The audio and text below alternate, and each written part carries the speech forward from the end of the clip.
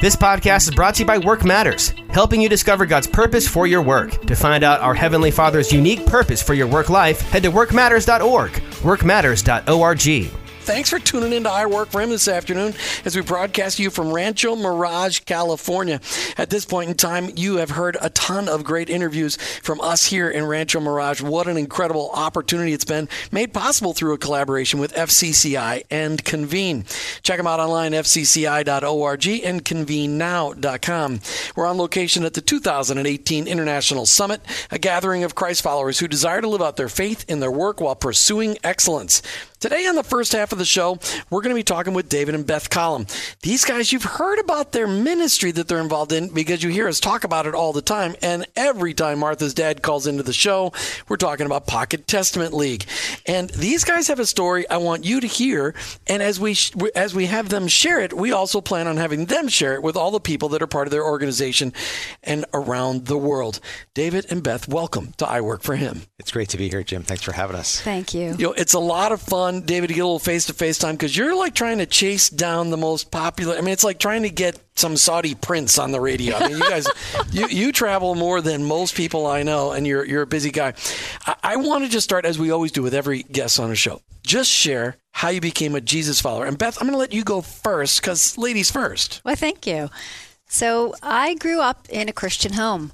I had wonderful Christian parents, and I remember vividly when I was 5 years old, kneeling down in my bedroom. We had bunk beds, my sister and I, and I remember kneeling down in front of our bunk beds with my mom and asking Jesus to come into my heart.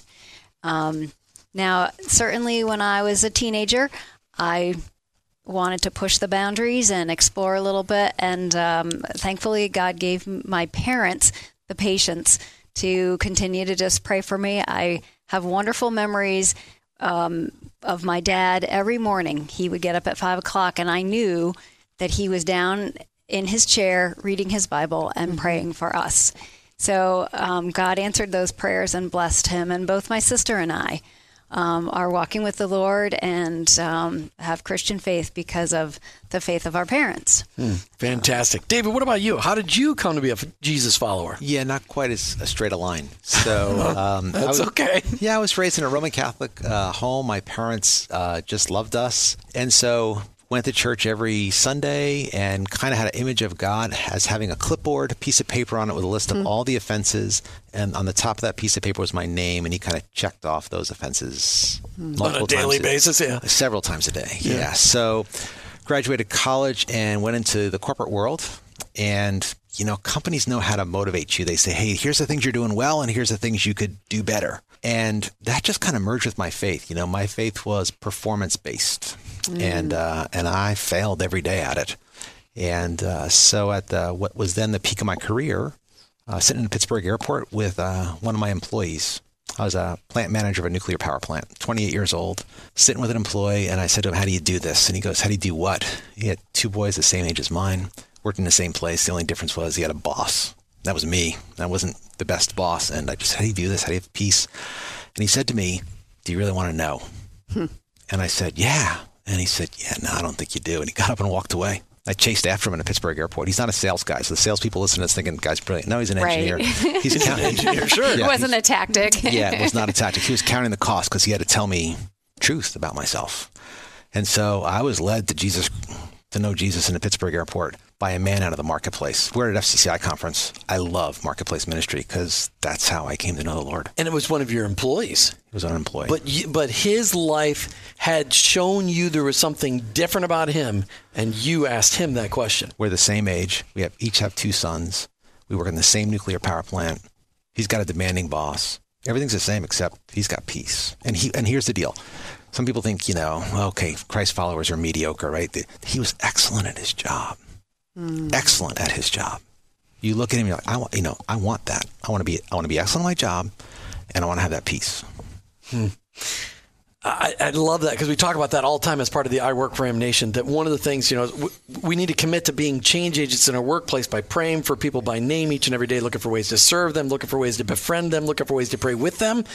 But none of that matters if we're not people of excellence in our jobs. That Christ followers in their position should be the number one people in their position in the company. And so that's I love that story, because that's an I work for him story, because that guy's testimony led you to the Lord. Did you ever go back and thanking him? I mean, we're probably not 30 years later. We're pretty close. I mean, have you ever gone back and go, do you know how you've impacted hundreds of millions of people because of your story? So he's a great brother in Christ. And, he stays in our story for a while, because that night when I got home, we were fogged in Pittsburgh airport when the fog lifted and I got home. That night, I laid down next to my wife and she said, I want a divorce. I know that sounds like a made-for-TV movie kind of thing, but literally... Well, the bed wasn't burning, so that would make made-for-TV. But the same night. Yeah, 5 hours after accepting the Lord. And so God had a lot of work to do in me, and that marriage, failed. And so, he walked with me through my divorce and had me over for Sunday lunch one day. And he had a woman over for Sunday lunch to meet with another young man. That woman's sitting next to me in this interview. That didn't work out so good for the other guy. Yeah. So the guy that led you to the Lord introduced you to Beth. No, I met Beth at his house. It was not his intention to do that. Okay, well, might have been God's intention. But his obedience to having Beth in the house. Okay. Yeah. So, so we still, know each other. He watched my walk, and so I was in the corporate world for 25 years, and at age 47, quit my job, basically. I could say it nicer, like I resigned from my position and my profession, but at that point I had a really good job. I was at a vice president level in a Lockheed Martin company, and but God was just calling my heart. I loved the people I worked with, but I was losing my passion. My passion was for men's ministry at the time. My passion was for all these men who are going to work every day. I mean, they're not out carousing. They're not trying to mess up their marriages. Right. But they don't know the Lord. And you look at them and you're like, I don't know my kids. I don't know my wife. I'm working 60 hours a week. I'm kind of caught up in this. I don't know how to get off the treadmill. So, that whole men's ministry movement, that was kind of movement that was blowing out in the 90s, really caught my heart and just kind of led me out of the corporate world into the pastorate. All right. So going back to you, Beth. So you guys met over food, which that's always great. It's always great to meet over food. Talk to us about your side of that perspective. So I was a single woman. My career is in teaching high school and college level math. I'd been a teacher for a while, and I moved to the New York area where David was working at his nuclear power plant, and was in the church that my parents were in and my sister was in, and the guy that led him to the Lord was also in that church. Let's give that guy kudos. So let's tell his name. Come on. John. Okay, John. Way to go, John. John was in this church, and there was another young man in the church. His name is Phil, single guy, really nice guy, and they thought, wouldn't it be great if Beth and Phil got together? So they invited us all over for Sunday dinner after church, and we were gonna, I guess I'll play football after dinner or something like that. And then they invited David. He was lonely and I'm the divorced guy who can't cook. Like, sit in a corner and eat your meal. Just don't, because we're doing some matchmaking. There's some matchmaking going on over here, but just stay out of the way. Yeah. So their intention was for Phil and me to sit down and have a wonderful conversation, and somehow I ended up sitting next to David, and we got talking. Now, I'm a math person, and he's an engineer person, right. And we had lots to talk about and really struck up a conversation. Phil was also an engineer person, worked at the same company that David was working at, but for some reason, it just, obviously God had different intentions. So, but yeah, it was a humorous except for poor Phil. When you got married to David, did you ever think you'd become a pastor's wife? No. So my dad would really, in all those prayers, I think, somehow he had an idea that maybe I would be a good woman to be a pastor's wife, and I really didn't share that intention. So I married an engineer. But yeah, in the process in our church that we were raised up in, the spouse of someone who's interested in becoming a pastor has to write a letter of support, which I think is a great idea. You don't want to do this. If your spouse is not on board with you being in the ministry, that's not a good way to start. And my letter said, I know the story of Jonah. If God's calling you to go one way and you try to go the other way, there's some hardship in there. You can check them out online, ptl.org. Why don't we just pick up that story? So you're writing a letter of recommendation to your letter of support, and you're comparing your husband to Jonah? No, well, I'm comparing myself to Jonah. Right. I needed to support him in God's call on his life, and my response was kind of, I don't really want to do this, but and I know I had been exposed to lots of pastors. My parents had lots of friends who were pastors in the ministry. It's not easy. So I knew that. Toughest job on the planet next to being a single mom. Yep. And so I knew being a pastor's wife is not easy either. And so but I also know the story of Jonah. If God is calling you this way, you go. And if you run the other direction, he'll turn you around. Could be a little ugly. Yeah. The transition can be tough. David, you were mentioning that the process of starting to date Beth, which we're talking years, we're already way down the road from that 26 years later, but it was a little bit interesting. Yeah, I want to give a shout out to single women here, right? So after I had lunch with Beth, I wanted to date her. So I said, would you be interested in going on a date? She said, I'd be interested in having a meeting. So that's very logical. So we had a meeting. I'm still a relatively new Christian. You heard she's been walking with the Lord since she's 5. She wanted to make sure a few things. And again, ladies, just hear this. She wanted to make sure I understood that we weren't dating just to have a good time. This was a courtship to see if God was calling us to be married. And so she kind of unpacked that just to make sure I explicitly knew what the expectation was for this. And then she said, by the way, do you tithe? Because I only date men who tithe. And you're like, what's a tithe? What's a tithe? She explained that to me. I asked her net versus gross. She said, you want his net blessings or his gross blessings? You decide. I love you, Beth. That's fantastic. Next Sunday, I'm all in. You're writing your tithe check. I write my tithe check. I get called on Monday from the church secretary. She says, Mr. Collum, I think you sent us your mortgage payment by mistake. I'm a plant manager of a nuclear power plant. I'm all in. I explained to her, no, I'm now following the biblical mandate of tithing. She says, what's tithing? So I explained it to her. She says, I'll have the pastor call you. He never called. He just kept, so he was She's like the check. He wasn't going to screw that up. I don't want to correct anything there. All right. I don't want to run out of time. That's a great story. We could just do a whole show. We might need to do a marriage show sometime. That'd be fun. You guys would come tell a story on our next marriage retreat. That'd be a good one. Okay. So fast forward. You spend time in the pastorate, but today you're at the Pocket Testament League. And the Pocket Testament League is 140 years old, almost 100. What is it? 125 years old, 140 million presentations of the gospel. Okay. Yeah. Wow. So started by the Cadbury family, started by the daughter of Mr. Cadbury, the chocolate company. And we've talked about that story many, many times on the air. How did the Lord lead you to be the representatives, to be the privileged leader of the Pocket Testament League here, that represents the Pocket Testament of the Gospel of John all over the world? Yeah, it's great. It's a great privilege. It's very humbling. So we were in the pastorate for 12 years, and I love the Word of God. I just love the Word of God. And so I was in a mainline Protestant church, and they're wrestling with their identity, and they're wrestling with who the person of Jesus is and the authority of the Word of God. And I came to know the Lord late. I'm a business guy. I'm probably a little bit intense. And so I'm not wrestling with the authority of the Word of God. And so, we labored for 12 years, and it just became really obvious that it was time for us to move on. So we resigned without a job, resigned from the pastorate without a job. So now Beth's going, really? First I marry a guy who's an engineer, then he quits a nuclear power plant job, then he becomes a pastor, then he quits a job without having a job. What did I sign up for? Yeah. Well, we prayed about that. Well, at least you prayed about it together.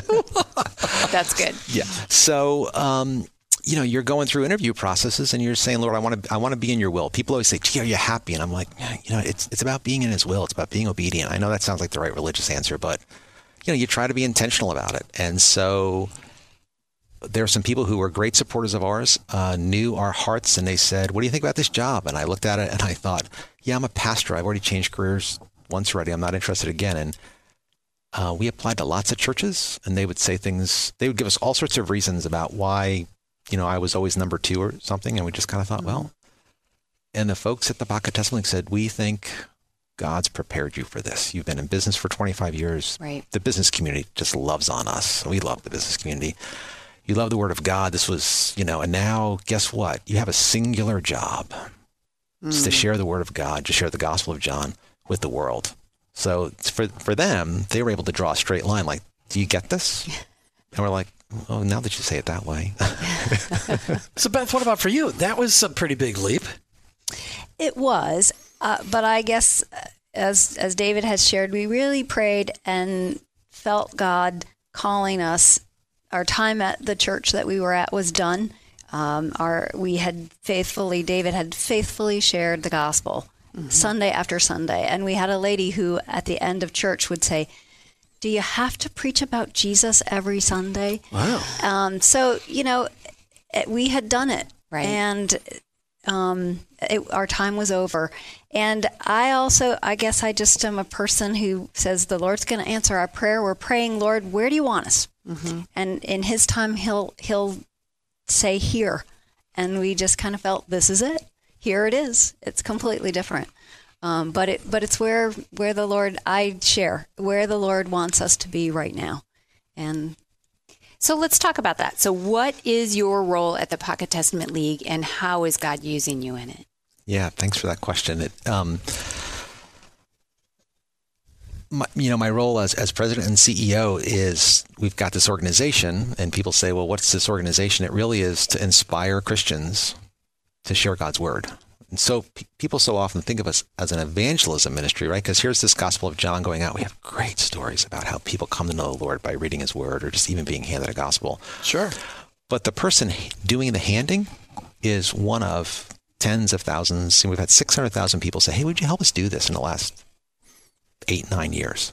Just help us share the gospel. So our ministry really is twofold. One, to kind of build up, encourage, equip for folks who want to be evangelists. And I think at a more fundamental level, my role, I've really been convicted of this, is to encourage Christians to believe what it says in Isaiah 55, that God's word does not return void. I really feel like in the last year, more and more, I'm just privileged to kind of be an ambassador for God's word, which is under attack. God's word is under attack. The authority of Scripture is under attack. The truthfulness of it's under attack. And so I spend lots of time talking to Christians about, do we really believe this? Are we acting like we believe this? And so that's what I do. Beth, how do you feel about your role being the wife of the CEO of the Pocket Testament League? Are you still teaching high school today? I am not. No. So do you get to travel with David as he travels all over the world? I do, yes, I do. That's awesome. So you guys get to be together. Yes, yeah. Go ahead, David. So I just want to give a shout out to the board of directors, right? The board knows how much I travel, and we have a great board. I love these people. And they said, we want your wife to travel with you. Your marriage is important. Talk about getting loved on by your board. Wise counsel from these guys. So just a shout out to them. It's got to be that way. As much time as you're on the road, if you didn't have your wife, Beth, she could have a whole nother career, have a whole nother house. You'd never even know because you're gone on the road so much. So fantastic. Praise God for a board like that. That's fantastic. Yeah.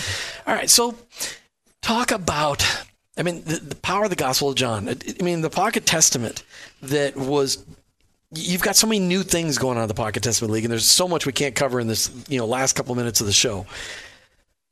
What do you want people to know about the Pocket Testament League today? So the phrase I use is that the world is crying out for the Word of God. It just is. We in America, especially kind of in the Christian America, how many Bibles do we all have on our shelves at home? And we just think, this is everywhere. Not so across the world. People are just crying out for the Word of God. So, and even in America, we've had this big push this summer. Hey, could we do this 500,000 times this summer in America? And we're wrapping that up, 500,000.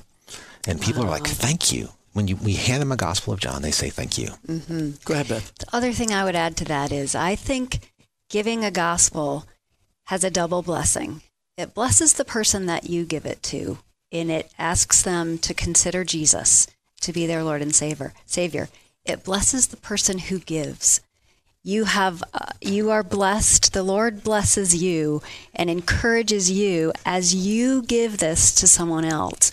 it just encourages you that you are participating in the kingdom of God, one gospel at a time, one person to one person. And David, you've got programs now that can customize the covers of the Pocket Testaments. You've got thousands of regular covers, and they can customize and have business names on them, ministry names on them. You've got so many different ways to package these together. What's the best way to get a hold of the Pocket Testament League? Yeah, www.ptl.org. That's the best way. PTL.org. There's so much of your story, and we're just going to have to capture it the next time when you guys come back and I Work For Him. Maybe when we come to your headquarters. We're trying to do a Northeast run, and we are in New York, sort of Northeast. We'll get that done. But David and Beth Collum, thank you guys for being on I Work For Him this afternoon. Hey, thanks. Thank you. Thanks for having us. Please check them out online, ptl.org, ptl.org. Get signed up. Buy a set of Pocket Testaments. Give them away. Get another set. Buy a set, give a set, buy a set, give a set, ptl.org. You listen to I Work For Him as we broadcast to you from Rancho Mirage, California, courtesy of FCCI and Convene. Check them out online, fcci.org and convenenow.com. We're on location at the 2018 International Summit, a gathering of Christ followers who desire to live out their faith in their work while pursuing excellence. Today, on the second half of the show, we're talking with Henry Kaestner.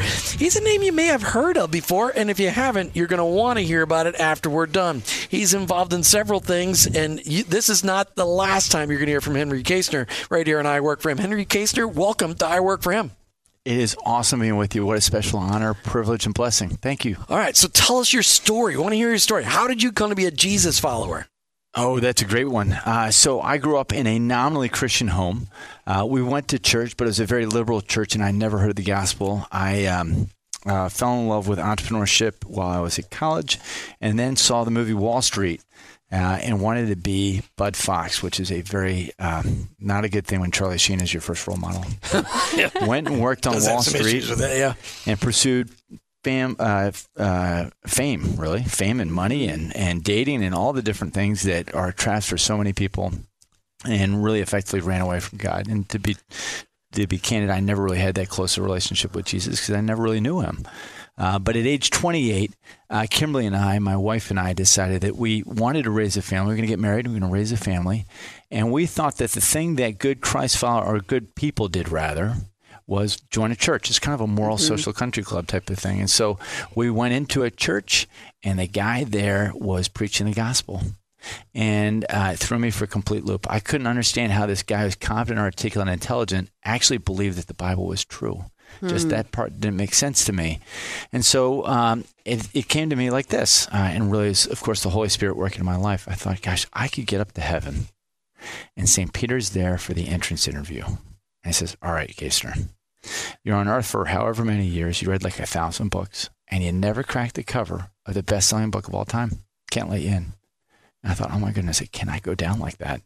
So I went, I got a Bible, and as you all know, of course, and as I now know, the Bible's got a lot of pages. Yes, it does, 1,500 plus or minus. Yep, and I got through prep school by reading the Cliff Notes of all the great classics.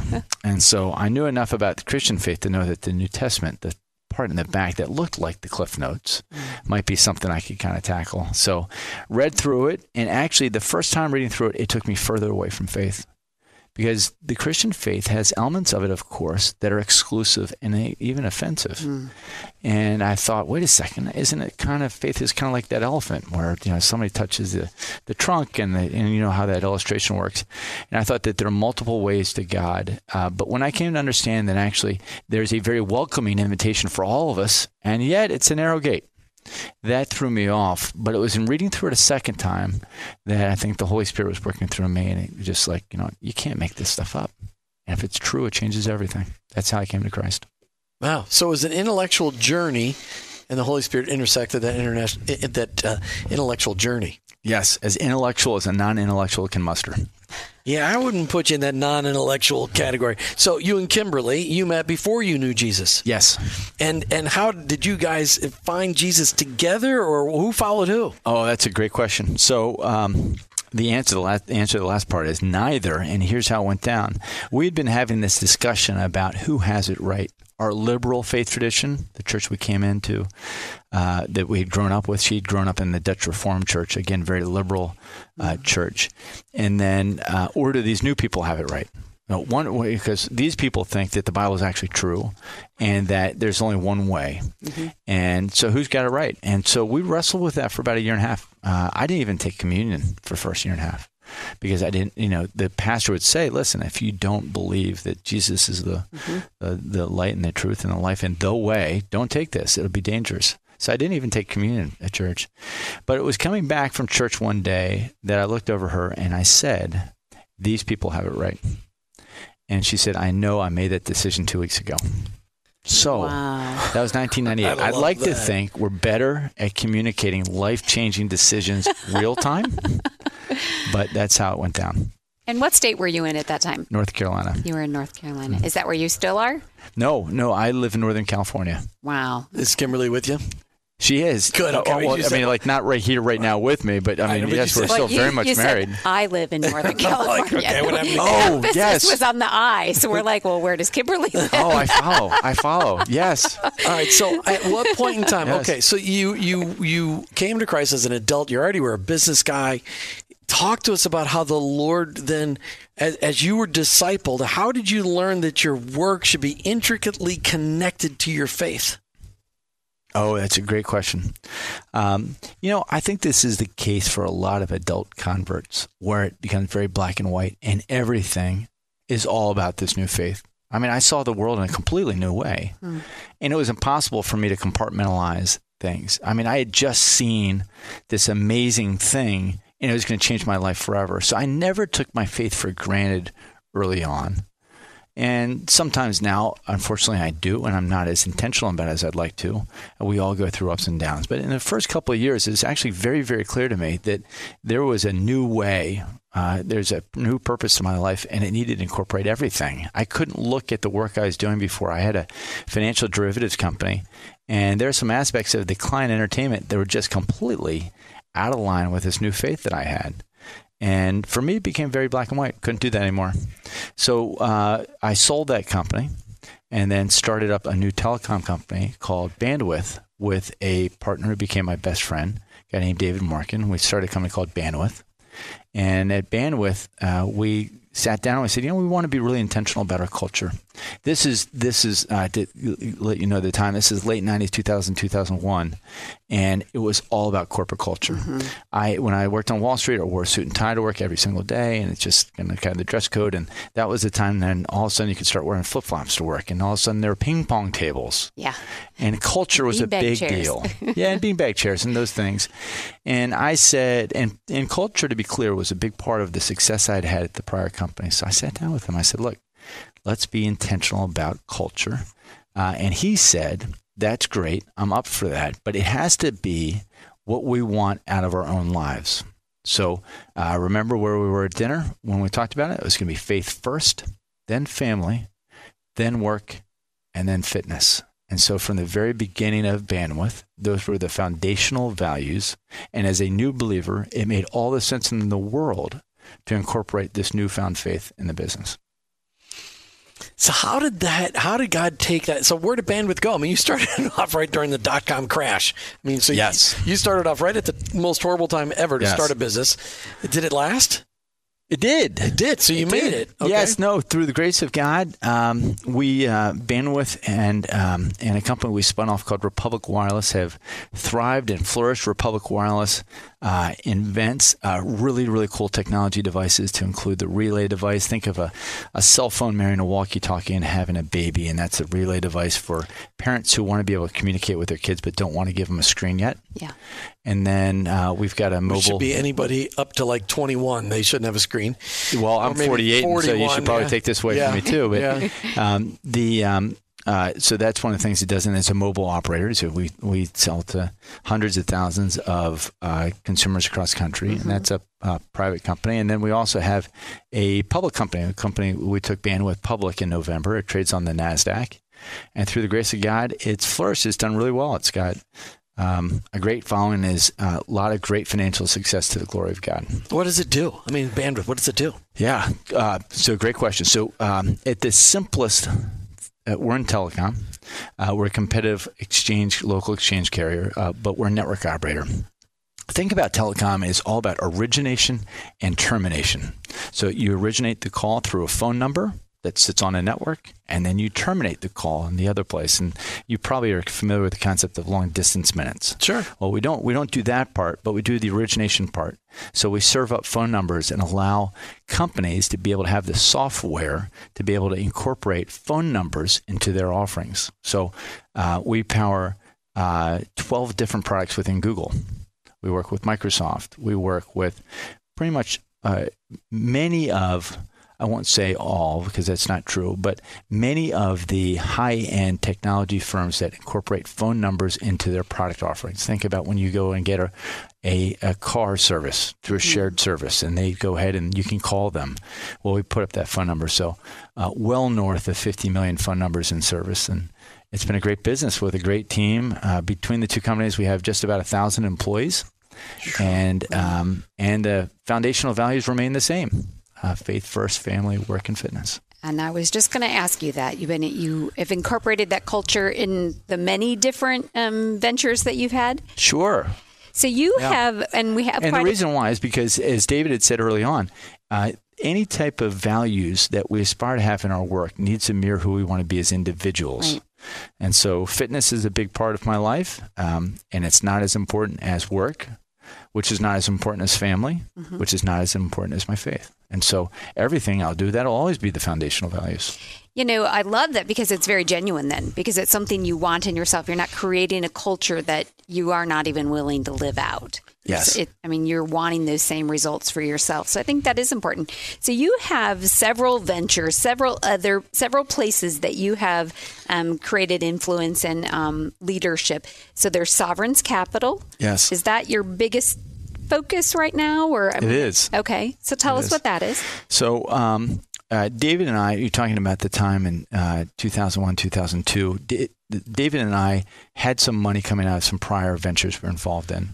And we spent that money pretty effectively for 2.5 years. First year in business, we had 25 employees and $74,000 in revenue. It's not very sustainable.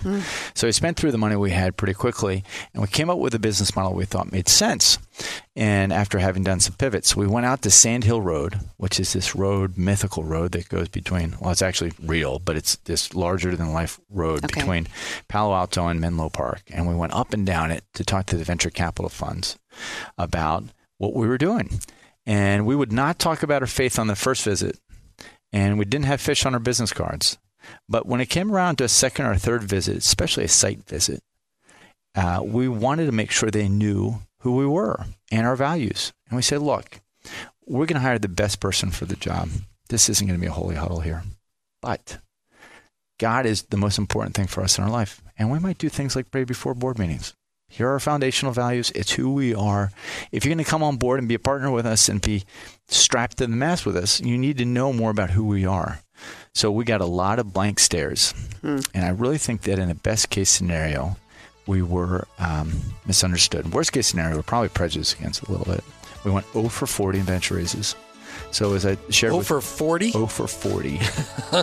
How did all that lead to this ministry you now call Faith-Driven Entrepreneur? What's the deal? Well, I'm going to answer that question because it's a very good one and it deserves an answer. But before we do that, there's this one gap that I need to fill in. So we went 0 for 40 and we came to understand. And then, as I explained before, through the grace of God, Bandwidth did really well. Republic Wireless did really well. And so we said, you know what? Of course, faith-driven entrepreneurs can compete and win. But if institutional capital doesn't get that, maybe there should be a fund that invests in faith-driven entrepreneurs and encourages them. So Sovereign's Capital was birthed. That's what I do full-time. That's my job. And we've made 39 investments. We have an office in Southeast Asia.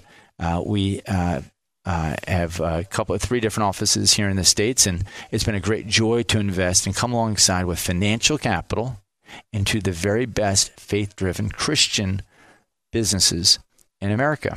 And so that's what we do. Now, that did give birth to Faith-Driven Entrepreneur, which is your question. And I'll tell you a little bit about that. But as I intro into that, the part there that's important is that the worst part by far of my job, my full-time job at Sovereign's Capital, is having to say no to 99 out of 100 companies that come to us for funding. Sure. So I got into this because I believe that transformation happens in a marketplace, and I believe that capital equals influence. And at a point in time where I'd like to be a good encouragement to people, I'm a net discouragement to 99 out of 100.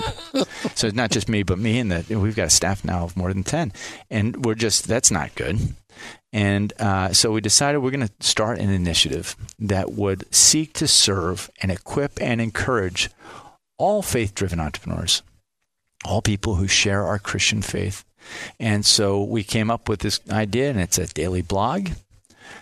It's a weekly podcast, which we've really enjoyed, and we've got a monthly newsletter. Mm-hmm. And then we have a list of resources where people can go deeper, because those are just the three things we do. And again, we've got this day job, but we've had a lot of fun, particularly with the podcast. So tell people how they find all of those resources. Yes. Thank you for asking. So faith-drivenentrepreneur.org. You'll see a daily blog. Most of the blogs are guest blogs. Somebody who's writing about something really interesting about identity, or they're writing about a ministry that they're involved with, or how they process hiring people or firing people, or things like that. And then you'll see you'll see the podcast too. Excellent. Thanks. Great resource for people. So we want, especially if they're in the entrepreneurial space, they're looking for some encouragement along the way. It sounds like that's what's driving you, because unfortunately you can't say yes to every investment opportunity that's coming along. Yes. So what's your hope with faithdrivenentrepreneur.org? Is your hope that you'll help train some people to bring better presentations to you, better business plans to you? I mean, what is your hope to be able to raise up so you can say yes 2 out of 100 times? No. We want people to understand, first thing, entrepreneurs, as is the case with all Christ followers, but I'd say particularly with entrepreneurs, have an identity problem. And I see this more in entrepreneurs. And by entrepreneurs, you also mean, business owners of all types. Now, we're not just talking about the Mark Zuckerbergs of the world. We're talking about church planners too. But the identity of an entrepreneur gets wrapped up in being this person that's growing at 20% month over month. And ultimately, along the way, they've missed the fact that maybe they haven't missed, but maybe they're not as conscious about the fact that they are a beloved child of God. That's their identity. And God actually doesn't need them to be successful. The work's already done. And so when they can kind of steep in the fact that they're a beloved child of God, they can then look at their work not as their identity, but as their way to come to the altar with all that they are, all their creative energy, all their innovation, and they can really make a big impact. But all too often, faith-driven entrepreneurs miss that, and their lives are characterized by having high levels of anxiety. That's the biggest warning sign that our identity is messed up. When we are anxious about work. Now, we should always be concerned about our work. It's important stuff. We should react with urgency. But when our lives are characterized by anxiety, that's a bad sign about our identity. It's also a warning sign that we're now in a position to have maybe even a negative witness. I can talk about my faith and I can talk about our foundational values all I want. But if I get really stressed out and freaked out at work, that's not a good witness. But I'll tell you, one of the things that is really impactful, I think, at Bandwidth is that David's best witness and testimony comes from when we power Google's voice network. It's a pretty big deal. It's a pretty big network. So when the red phone rings and our network is slow, if our network is slow, their network is slow, he responds to that with urgency because the situation calls for it. You really have a red phone? No, it's not, but it's a figurative red phone. I just follow me. Yeah. Come on, only people who watch Batman understand the red phone. We're going back and we're going to make that phone red. Okay. As it turns out, it rings on a whole bunch of different people's mobile phones. Okay. But he reacts to that with urgency because the situation calls for it, but without anxiety. And it is that time that people say, I want what he has. He can talk and pray at the employee picnic and a Christmas dinner and tell the foundational story when new employees come on, and that's all important. But it's those times when people said, he's got something I don't have, and I want that. Wow. And that is the powerful witness. It really is. So there's another thing that we've learned about you. You are involved with Praxis. Yes. Tell our listeners a little bit about that. Oh, Praxis is great. Praxis is really a home for entrepreneurs that are trying to understand how they might have redemptive edge to their business. It's birthed out of, let me tell you about the leaders real quickly. It's co-founded by two guys, Josh Kwan and Dave Blanchard, about 7 years ago. And they were inspired by the story coming out of England in the 1840s, 1850s called the Clapham Circle. Sure. So people like William Wilberforce and others. And they got together and they said, what are the challenges of this day and age? And how might we go ahead and come up with innovative entrepreneurial solutions to these things? And out of that came things like the Society for the Prevention of Cruelty to Animals, schools, ministries, hospitals, and of course the end of the slave trade. I mean, amazing things happened. Right. When they came to understand what is wrong with London society in the 1840s and said, we as Christ followers are going to be a part of bringing about God's kingdom on earth as it is in heaven. And they did that, and they did it super effectively. Mm-hmm. And so Dave has come to understand, of course, that entrepreneurs can continue to do that now, right? But there hadn't been a place to really accelerate the very best faith-driven entrepreneurs. And so he meant to set up an accelerator, and they've done that. They're based in New York, which is where most of their staff is. Josh remains in California, but Dave has led the organization very well in New York, and they've got a whole bunch of really, really cool programs for for-profit entrepreneurs. They have a great one for social entrepreneurs, and they also have one for college students called the Praxis Academy, which is very hard to get into, and they're in the process of expanding it. It's very selective. They have more than 300 college students that go each summer through an intensive to understand the biblical call for entrepreneurship and to tackle things like we were talking about on the program, identity and culture and spiritual formation.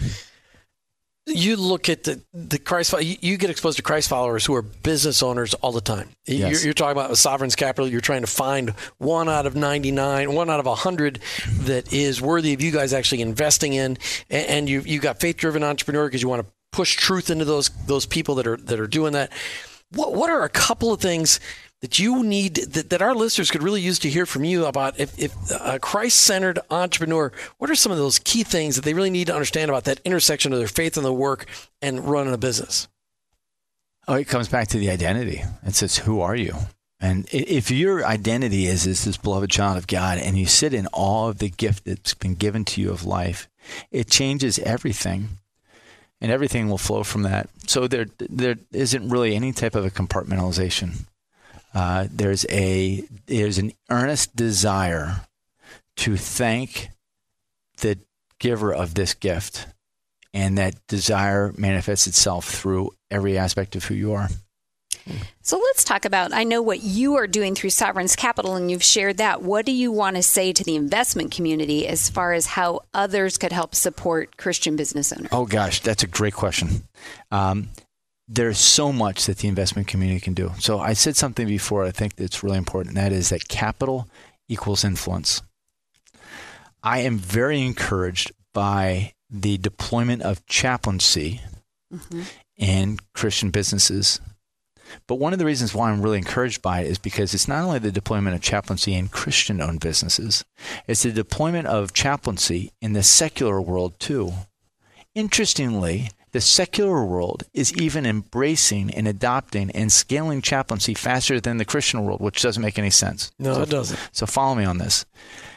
Just about every professional sports team in America has got a professional chaplain because they understand that their teams are pure play on human capital, provide vocational red meat for your employees to chew on, provide health benefits, provide for good finances, and their spiritual care. And so as other investors can say, you know what, we invest in companies that have human capital, and we can employ things like chaplaincy.